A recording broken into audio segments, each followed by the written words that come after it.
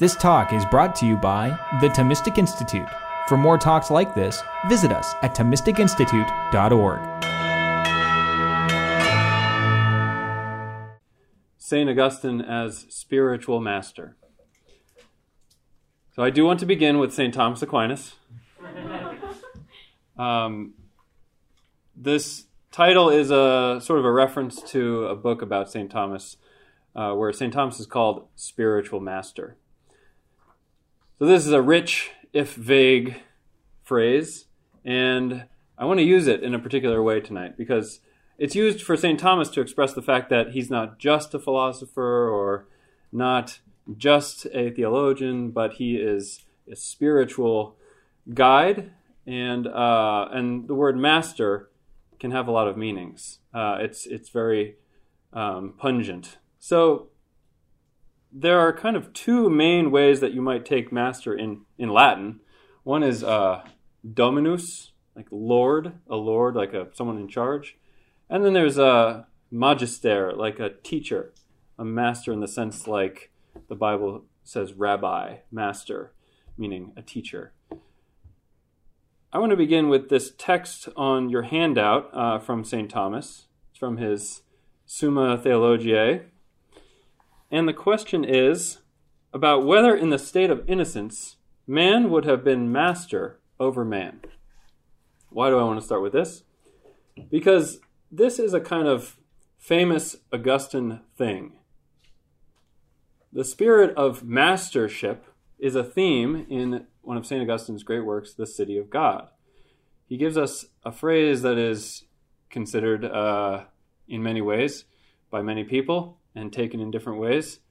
The desire for mastery, the libido dominandi. So the libido dominandi is something which has been in us since the fall and been the cause of a lot of disastrous sort of forms of relationships among human beings. So the question then is sort of pointed, like in the state of innocence, before we had this desire for mastery, would there have been government?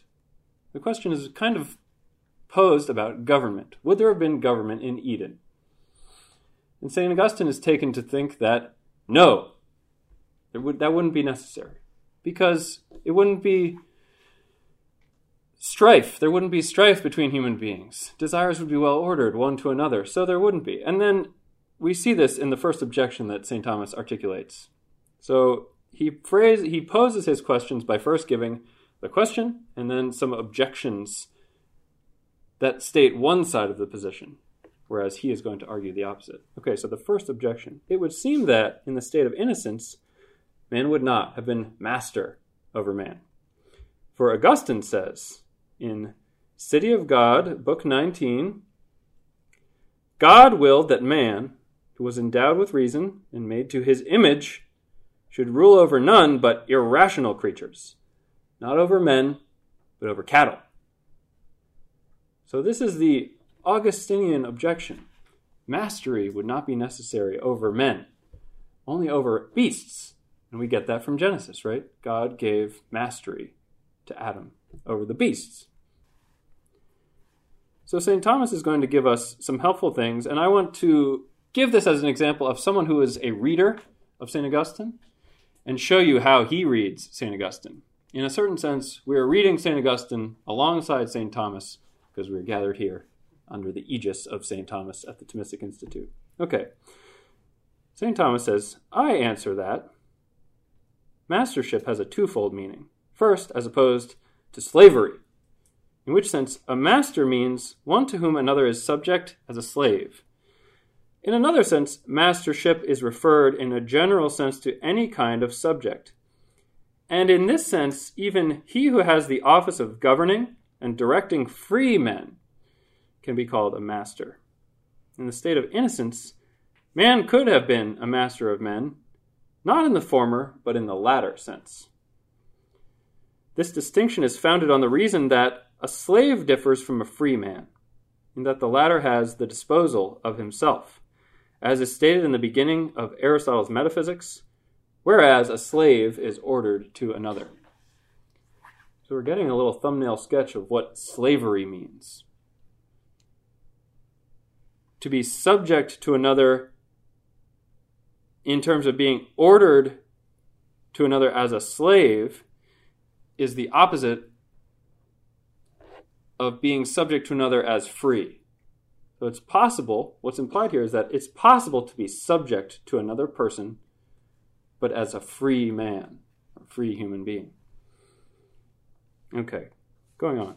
But a man is the master of a free subject by directing him either towards his proper welfare or to the common good. So this is what I want us to begin to think about. Augustine is a master. Augustine directs us to our proper welfare, our own welfare, and also to a common good. The common good. This was the subject of a recent Thomistic Circles conference. What is the common good? Very hard to say. So you need masters to help guide you. Such a kind of mastership, going on, would have existed in the state of innocence between man and man. So this kind of governance, St. Thomas thinks, would have existed in Eden. In Eden, there would have been government. First, because man is naturally a social being. This is an important idea if we're thinking about Augustine, as we'll see, that he is naturally a social being. And so, in the state of innocence, he would have led a social life. That's nice. He would have had a social life. Now, a social life cannot exist among a number of people unless under the presidency of one to look after the common good. You have to have a president so that you can have social life.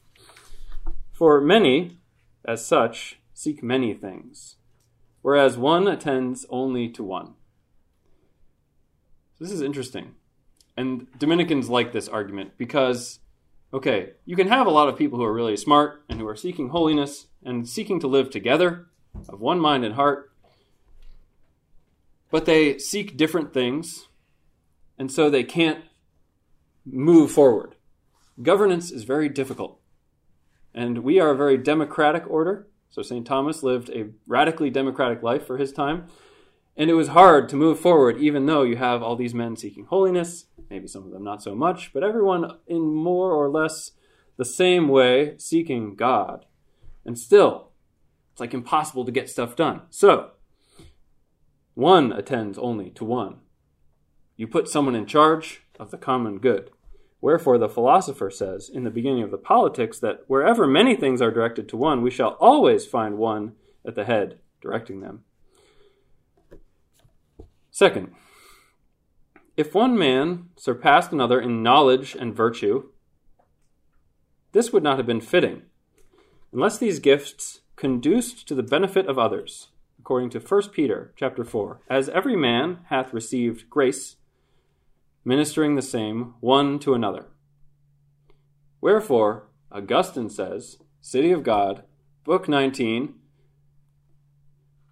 just men command not by the love of domineering, but by the service of counsel.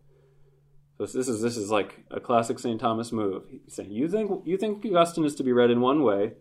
I will briefly show you, using maybe a minor text from a major work, that he can be understood in the way that I want him to be understood too.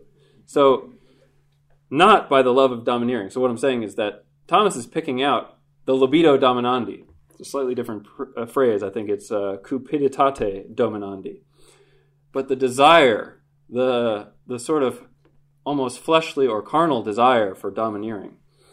A just man does not command by the love of domineering, but by the service of counsel. And, City of God, Book 19, again, the natural order of things requires this, and thus did God make man. So the natural order of things requires that one, and preferably a just man, and then preferably also a wise, knowledgeable man, not only virtuous, but also smart, would be in charge of the common good.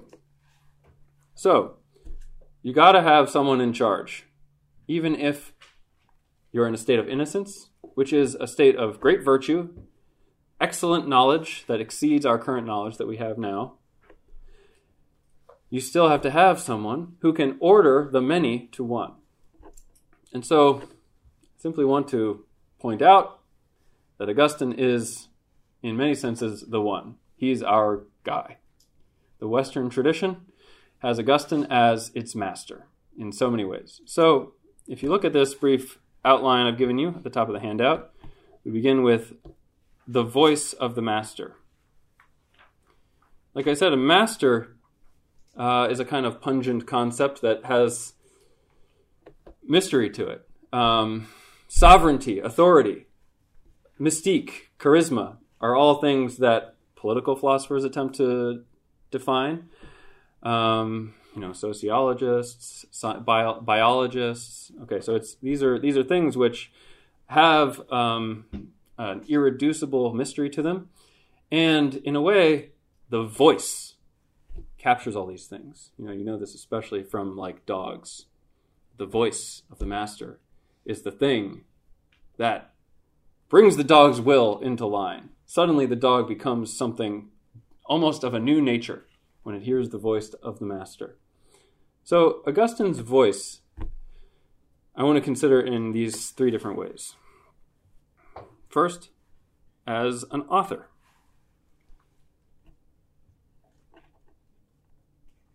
When I was like 17 years old, I got the voice of Augustine into my head.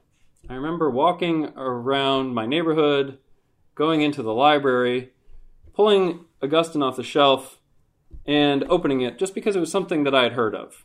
And I thought, I think this might be kind of mainstream, like not weird enough, I don't know. But I'm going to look at it. It was on the Trinity. And it was just, that was like torpedo. I was sunk forever. And the voice of Augustine has been in my head, inescapably, ever since then. So, we've given you a copy of the Confessions. If you want that to happen to you, you might look at it. If you don't want it to happen to you, it's probably too late for many of you.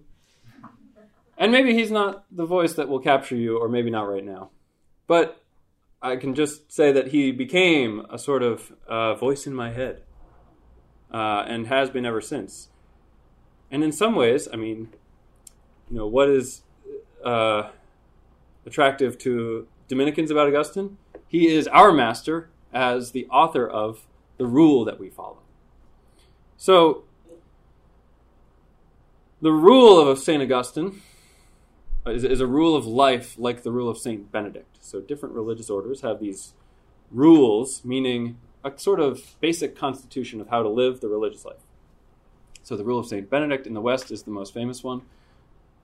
But St. Dominic wanted an easier rule for the brothers. And in some ways, a rule that was more driven by the search for truth and the love of friendship. So these are things which are prominent in St. Augustine. So as an author, what is the rule? The rule is actually something that you will find among Augustine's letters. So in the ancient world, as you know from reading the Bible, letters were documents that were circulated not just to the recipient, but they were copied out and sometimes read in public, maybe sometimes only read by the elite. So Augustine's, if you look at a volume of Augustine's letters, you're going to find some that are like letters, like him talking to his friend about something that happened to him the other day, but also things that are like an entire book. So for example, he has a book, a small book about seeing God, an important theme for him. And it's a letter. It's among his letters. So this is the same for the rule of St. Augustine. It's letter 211. You can think about the fact that these letters are very immediate ways of Augustine projecting his voice, projecting himself, his power, his authority as a voice through writing. So not only writing books, but giving this kind of first person to second person address in the letters, and that these are an important part of his writings. Another interesting example about this, I brought up the book The City of God. The City of God is addressed in the beginning to a man that Augustine had met in his churchly life as a bishop, who was a sort of Christian politician, And Augustine addresses this to his friend named Marcellinus to sort of explain to him in many ways how the city of God exists alongside the city of man, and how this is supposed to inform our understanding of all of creation and even God himself. So he's writing this book addressed to his friend Marcellinus. If you read Augustine's letters, you'll find out that this is like a very dramatic frame for this book. Marcellinus was caught on the wrong side of a political conflict, and he was killed. He was murdered politically for simply, not for being a Christian, but for being on the wrong side of someone in the Roman Empire. So as Augustine is writing this book about the city of God and the city of man, his good friend, to whom he dedicated the book, is killed, murdered. You can read his letters between Marcellinus and then his letters to the guy who is responsible for Marcellinus' murder. So the voice of Augustine is very available to us, and it's gripping. So that's Augustine as an author, some sort of examples. Okay, the next section, the voice of Augustine. We should definitely understand the voice of Augustine as preacher. So Augustine was sometime after his conversion to Christianity. Augustine was a convert to Christianity in the middle of his life. His mother was a Christian and hoped that he would become a Christian, and he eventually did. It's very complicated, but you can read all about this in the Confessions. And before too long, he was made a bishop. So in our world, in the church today, you don't necessarily associate a bishop with preaching. But in the ancient world, in many ways, this was the primary thing that being a bishop meant. It means that you are the preacher. And the voice of the preacher contains the voice of the master, you might say. The fullness of authority given to the apostles included that they were political governors and that also they were sanctifiers. They preached the gospel to sanctify people, and that was their job. And if it wasn't carried out successfully, they were in some way accountable. So it's a great sort of kingly responsibility that includes a ministry of healing by miracles, in the Acts of the Apostles, for example, and then a ministry of preaching. So preaching belongs to the office of bishop in this very intense way. To go back a little bit, it's just interesting to know a little bit about Augustine's pre-bishop life and how this might have affected how he was seen as a preacher. So Augustine went to study as a young man, and his studies were very successful, and he wound up in Milan because he was appointed to an important position in Milan as an imperial figure. It's sort of hard to define in our terms what exactly he was. So Milan was the political capital of an important section of the Western Roman Empire. And a man named Symmachus, who was the prefect of the city, heard of Augustine, and he was ordered to choose a professor of rhetoric for the city of Milan. So he appoints Augustine as the professor of rhetoric in Milan. And the imperial court resided in Milan, and the professor of rhetoric had responsibilities in some ways to the imperial court. So part of what he would do was deliver the official panegyrics, the encomia. So he would have to get up in front of large groups of people and praise the emperor and praise subordinate officials in the government. And he talks about this in the Confessions when he's becoming a Christian. He's just it was like the daily grind. He was like, after I just couldn't get up there and say that stupid stuff about these guys anymore. Just had to get out of there. This was his official job. So Peter Brown, who Augustine scholars have strong opinions about him, but I'm more naive. He says that the successful rhetorician in this position would have found himself in many ways as a kind of minister of propaganda. So Augustine is kind of the minister of propaganda of the Roman Empire, at least in this part. It's something like if you were to include the role of White House press secretary within the job of Nobel laureate or like American poet laureate. Something expressing the beauty of his speech, but directed towards the strengthening of the empire and of the civic spirit. So it's important to realize that this is the kind of guy he was, and then he becomes a bishop, and he returns to North Africa, where he's from, his hometown. And in some ways he's successful there, but in some ways he's less successful there than he was in Milan. So it's a preaching role which is humbling for him, where he's using the same arts that he gained as this kind of important government official, this craftsman of words. And it's not necessarily like as easy as it was before. And he's striving to find different ways, according to his education, but also inventing new genres to get things across to people. Because now he's dealing with a different role and different people and different problems. He was involved in a lot of conflicts, some of which were very specific Christian conflicts. Okay, and then finally here in the voice of the master, the word and quotation. So at a certain point in his life after becoming a Christian, it sort of seems like Augustine maybe stopped reading almost anything besides the Bible. At least he was like gulping down the Bible, and it was invading his whole vocabulary, and he is quoting it in his writings like nonstop. And the way that he writes often, sometimes, and for long stretches, is commentary. So quotations from the Bible interspersed with his explanations of them, but then right back to quotation. So even more than like a sermon would be nowadays, probably, you're just getting a sort of fire hydrant of Bible coming at you with commentary. So we'll see a little bit of this below, that his writing is often a kind of patchwork of biblical citations. So in this sense, the voice of the master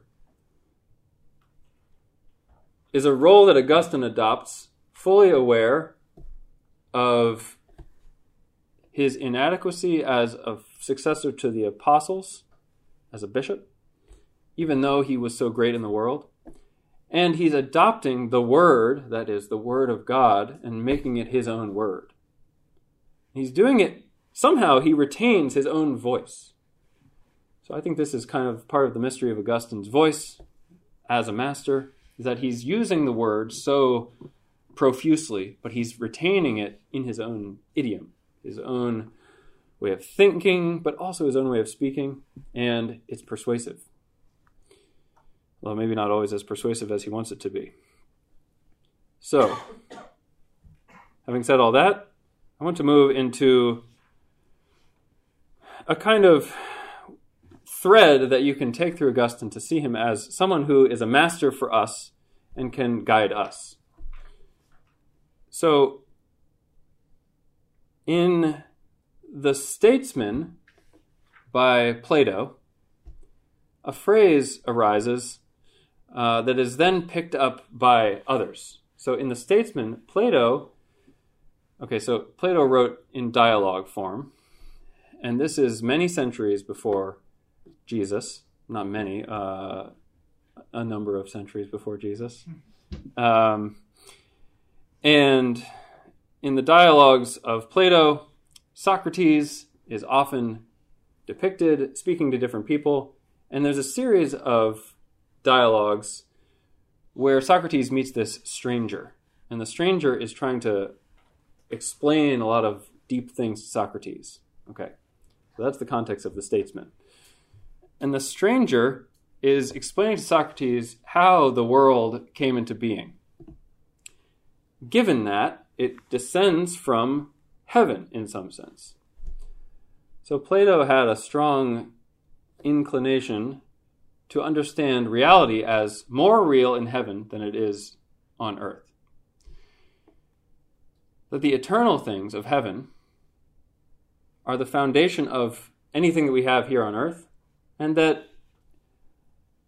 the evils of this life are the result of a kind of conflict among contraries that exist in the material world. Okay, so it's an elaborate philosophy that Plato gives us in lots of different dialogues, but that's in a way a theme running through many of them, that here below there are contraries, even like hot and cold, 1 and 2, which create a kind of dissonance among the things that we know. Whereas in heaven, which is the source of all of these things, there is only one, the one, who is good and whose goodness informs or gives form to everything in this world. Now, when the stranger is talking, he uses this phrase about, he's talking about like, well, how did like animals come into being? Because I can understand human beings in a certain sense. They're kind of like gods. They have a kind of immortal quality to them. But what about like lower things like animals? He mentions this phrase, the sea of dissimilarity. Dissimilarity is a strange way to describe this dynamic of the one in heaven and the many diffuse things on earth. But it becomes very important in Augustine, so I think we should consider it. So dissimilarity. We know that God made man in his image and to his similitudo, his similitude, his likeness. So similitude, similarity, is going to be a big part of the Christian tradition as well as this pagan tradition. So the realm of dissimilarity. In the time after Jesus, the school of Plato developed, and it got more cool. They got some Aristotle in there into the school of Plato. There were a lot of influences, but one of the sort of charismatic leaders of the Platonic school was Plotinus. So not Plato, but Plotinus. Plotinus quotes this word, dissimilarity. He makes reference to this. So centuries later, and after the Christian revelation in Jesus Christ, we see that this is still being used. So it's like it becomes a sort of talking point, the realm of dissimilarity. So if we look at the second text I gave you, we'll find a place where Augustine uses it. Do you see this? Augustine Confessions, Book 7. Being admonished by all of this, so he's just listed a bunch of scripture that he feels admonished by, I returned to myself, and I entered into my own depths, with you as guide, speaking to God. And I was able to do it because you were my helper. So Augustine is talking about finding a direction by entering into his own depths, reflection into himself. But self-reflection is not merely reflection upon the self, because God is his helper. This is a very kind of lovely way to think about God, that he is our helper. Even though he is so much greater than us, he gives us help. Like, your helper is normally like you're a little guy who maybe, you're in charge of. But God calls himself in the scriptures our helper. So Augustine feels bold to say that God is his helper.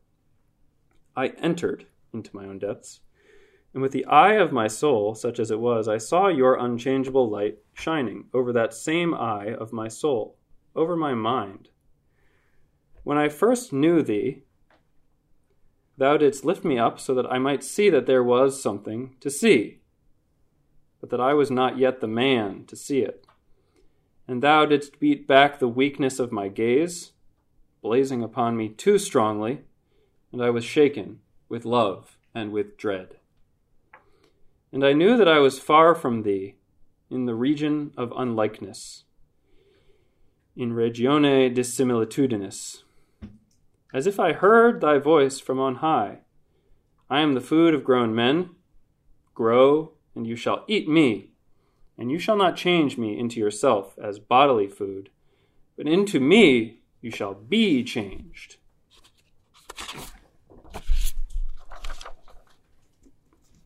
So there's a lot going on in this passage. One way of looking at this is that Augustine is talking about the healing of his soul as union with God. He's becoming united with God by looking into his own soul, and God is healing him from within. And this is very important to him because in his soul, he knows that there is something divine, but he's drawn in all kinds of directions that he hates. As St. Paul says, I do the thing that I hate. So the healing of the soul happens through this union with God. And this is something that would have been familiar to these Platonists, these pagans. So this is accessible to non-Christians. But another thing that Augustine is doing is he's making a reference to the parable in the Gospel of Luke about the prodigal son. So in subtle ways, Augustine is referring to this idea of, first of all, being in a faraway land. So the way that he uses this phrase, the realm of dissimilitude or dissimilarity, is also a reference to the fact that the prodigal son in the Gospel of Luke took his father's possessions before he was supposed to have them. Okay, so took his inheritance from his father, and he went off into a faraway land. So this is Augustine sort of mobilizing different things at once and making it a kind of like interior spiritual journey that's also speaking to all these different kinds of people. So the healing of the soul is happening, and it's happening in terms of light and also food. So what's that all about? So light was definitely a big deal for the pagan philosophers. If you read some Plotinus, you'll run into a lot of light. Light is, in many ways, the medium through which we become spiritual and we avoid the material. So light, in this life, gives us a sort of metaphor for intelligibility, the immaterial light, the invisible light that shines on our minds. But in Plotinus, for example, when he is quoting this thing about the region of dissimilarity, he's talking all about where does evil come from, and he's associating it with the material world. So, for Augustine, for many reasons, many of the sort of philosophies and religious inclinations that he was trapped in before he became a Christian would have thought that the material world was a stumbling block. It was something, it's this region of dissimilarity. It's associated with mud as opposed to light. It's like being caked in mud and being unable to see light. So matter is the principle of a kind of evil in life. Augustine then is making reference to food at a time when it might sound really inappropriate to some people. And it's coming from the voice of God. So, as if I heard thy voice from on high, I am the food of grown men. Grow, and you shall eat me. And you shall not change me into yourself as bodily food, but into me you shall be changed.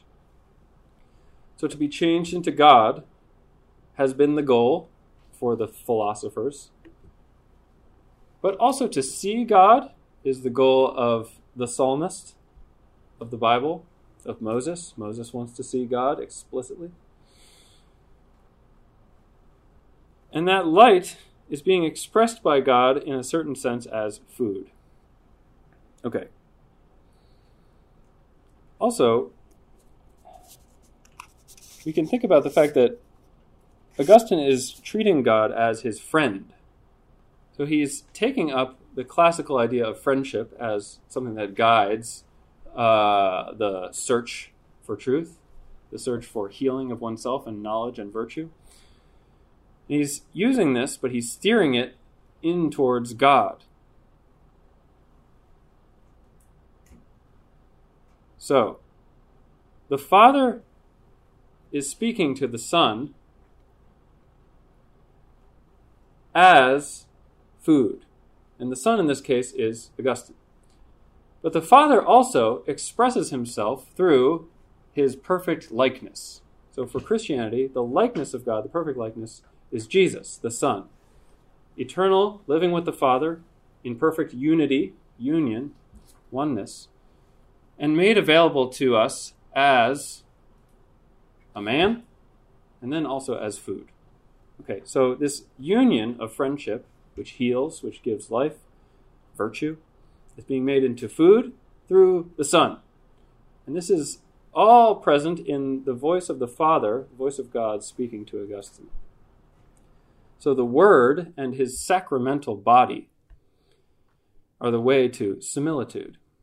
Okay, so that's the realm of dissimilitude. Let's go on to this third section, the image of God as the way to God. Union with God, how is this supposed to work? A lot of Christians would say it's through love. What does it have to do with really knowing God? And many people would say, isn't Augustine all about love? All about burning with love, expressing himself through strong emotional terms. Yes, true. Didn't he say that he was, at one point, in love with love? Augustine says that. So, I just want to give you a series of texts that come from his work on the Trinity, that can give you, in just a brief list of phrases, an understanding of how Augustine sees the importance of knowledge for the believer. Number one, we must believe before we can understand. So belief comes, but it comes before something else, understanding. Number two, let us first adhere through faith that there may be that which may be quickened by understanding. Number three, if there is some way in which we can see by our understanding what we believe, what might this way be?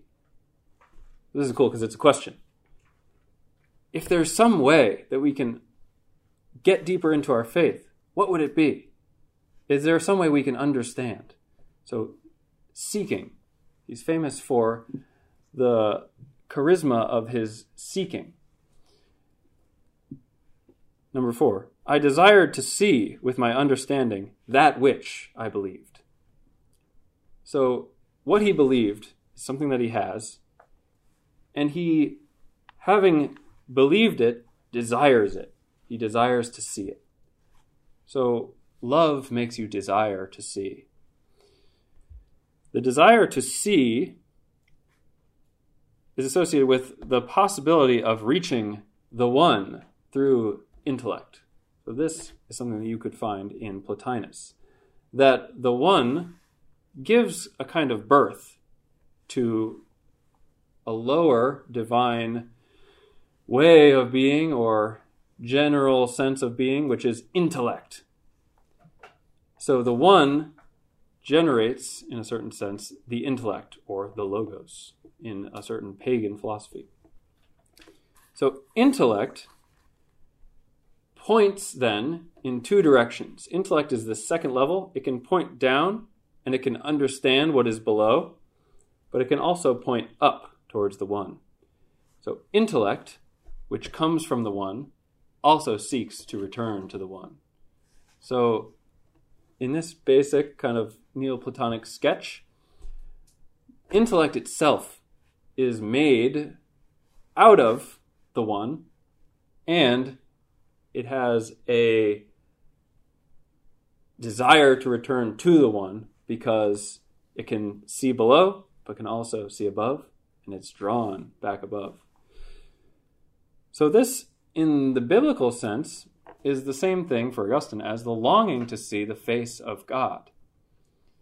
The longing to see the face of God, which is expressed in the Word of God, and the words of God are so perfectly expressed by the book of the Psalms, that when Augustine keeps hearing about the desire to see his face, he understands that this is the Word seeking union with its source, its Father. And it is the similitude of God in that it is Jesus speaking.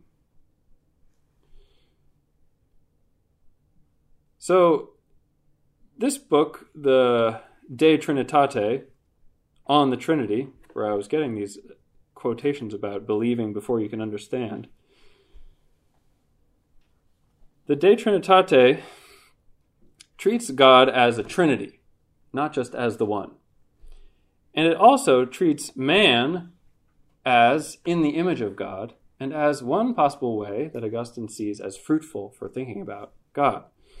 So he is famous for giving this reflective account of memory, intelligence or understanding, and will.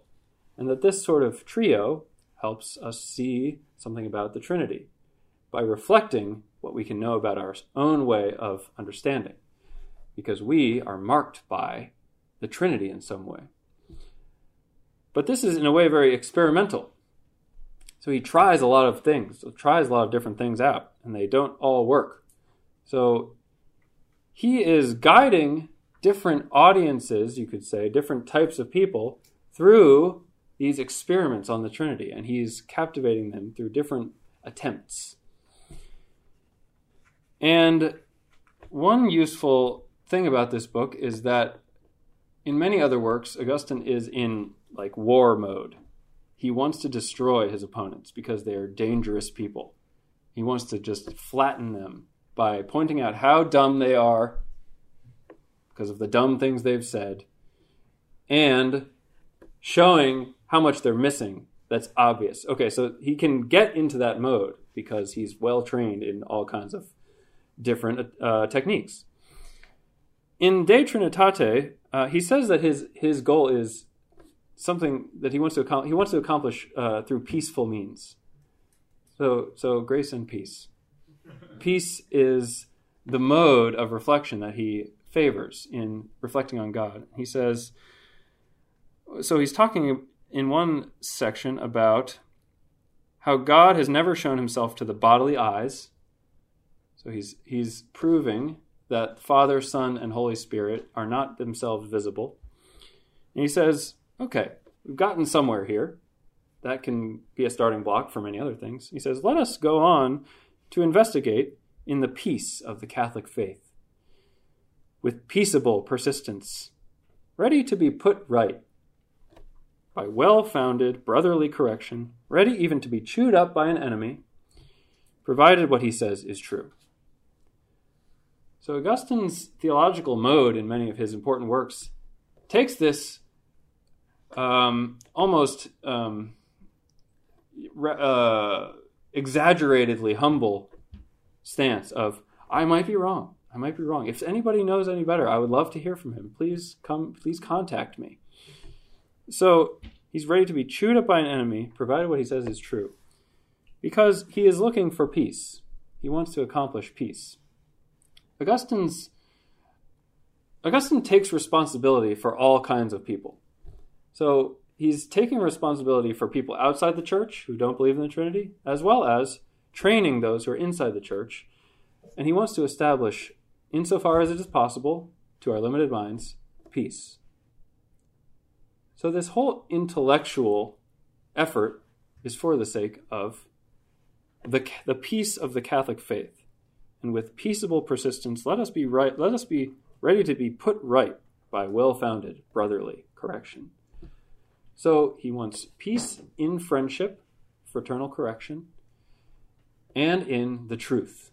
So he says, I have one condition to all this, as long as what they say is well-founded in the truth. Okay.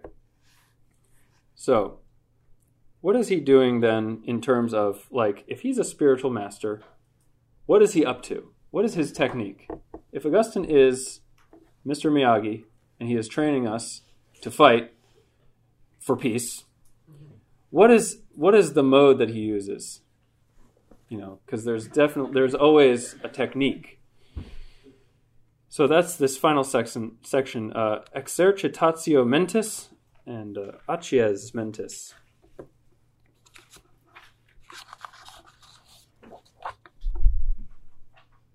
Augustine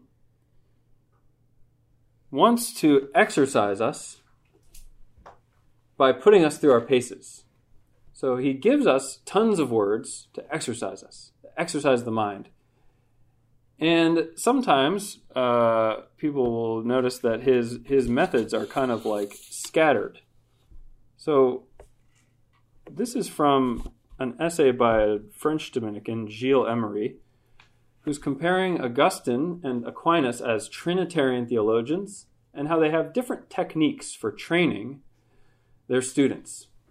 He says, about Augustine, before being able to contemplate the truth, the soul must become accustomed to its light through a preparatory training, a sort of spiritual gymnastics. The exercitatio, the exercise, is what this means. The exercitatio introduces the soul to the climate of supra-sensible realities and causes it to blossom there, little by little. So little by little, the exercises of St. Augustine introduce us to a new climate. It's like training in different atmospheres. This atmosphere requires gradual acclimation, and then powers of the soul can bloom slowly. So, Gilles Emery goes on to say, one discovers that the interminable detours, repetitions, and digressions of the De Trinitate are on purpose and are part of Augustine's deliberate intention to exercise the spirit of his reader, to lead it to the ascension towards God the Trinity by sharpening the tip of his soul, acies mentis, the point of the soul. So the soul is pointy. It has a spear-like quality, and it can divide things. So this is one way of thinking about making judgments. Judgment is the act of dividing and combining. So, saying that this is this, and it is not this. Division. And this is what the soul in its intellectual mode does. So it's kind of like a spear, torpedo. And Augustine is doing this to sharpen our souls. So all of these exercises that he puts the reader through, which can seem like digressions, and are digressions, are detours, are for the sake of a deliberate intention of exercising the soul of the reader and making you sharp. And this is his role as a spiritual master. So making you capable of examining your faith in love, gradually in the company of someone trustworthy, and in the company of friends, and even enemies, you become sharpened. This is another beloved theme of the Dominicans, that there's a verse in the book of Proverbs, iron sharpens iron. We like to argue with each other because it sharpens us. And this is part of the training in being a preacher. So if you want to be able to talk to people about God, you need to be sharpened. You need to exercise. And the way to do that is to be around other people who are willing to do this in goodwill, and to take a long time, and to live together. So living in common, fraternal conviviality, classical friendship in a Christian mode. So this is all a non-linear movement. If your life is kind of zigzaggy, that means that the sharpening is happening. You're being sharpened by the non-linear, the lateral movements of all of the things that God is making you do, and that all of these different teachers are suggesting to you. Even the great masters disagree. Even the great senseis have different techniques. But they're training their students in the same art, and in some instances in the same goal, towards the same end. Okay. So, I'll end with a section from the De Trinitate, just to give you a little taste of that, and then some concluding thoughts. So this is the last text on your sheet. Like I said, Augustine uses quotation profusely. Here we get a lot of Paul and John. We see now through a mirror, in an enigma, but then it will be face to face. So what we have been trying to do is somehow to see him, by whom we were made, by means of this image which we ourselves are, as though in a mirror. Looking at the glory of the Lord in a mirror, he's quoting St. Paul again. Looking at the glory of the Lord in a mirror, we are being transformed into the same image from glory to glory, as by the Spirit of the Lord. So we are being changed from form to form, and are passing from a blurred form to a clear one. But even the blurred one is the image of God. And if image, then of course glory, in which men were created, surpassing the other animals. From the glory of faith to the glory by which we shall be like him, because we shall see him as he is. So, in conclusion, Augustine wants to sharpen your mind, to sharpen your intellectual eyes, so that you can see what you already believe. As Thomas Aquinas would continue to teach in the school of St. Augustine, knowledge is for the sake of union. So we know in order that we can be united with other things, and especially the union that is love. So this is not only how the soul works, not only how our souls function as knowing and loving, but it's also a way that the life of the Trinity becomes present in us who are made in God's image. This is the realm of the dissimilar. We're in the realm of dissimilarity, and it's easy to get lost. It's easy to wander, to be presumptuous about the inheritance that we have from our Father, and to go off into a distant land. But we can return to ourselves. The one is a Father, and the perfect likeness of the one, the perfect similitude of the one, is his Son. And in the voice of Augustine, we hear the Son, who shepherds us out of death by the grace of his body and of his soul, and by the teachings of his saints. I'll stop there. Thank you for your attention.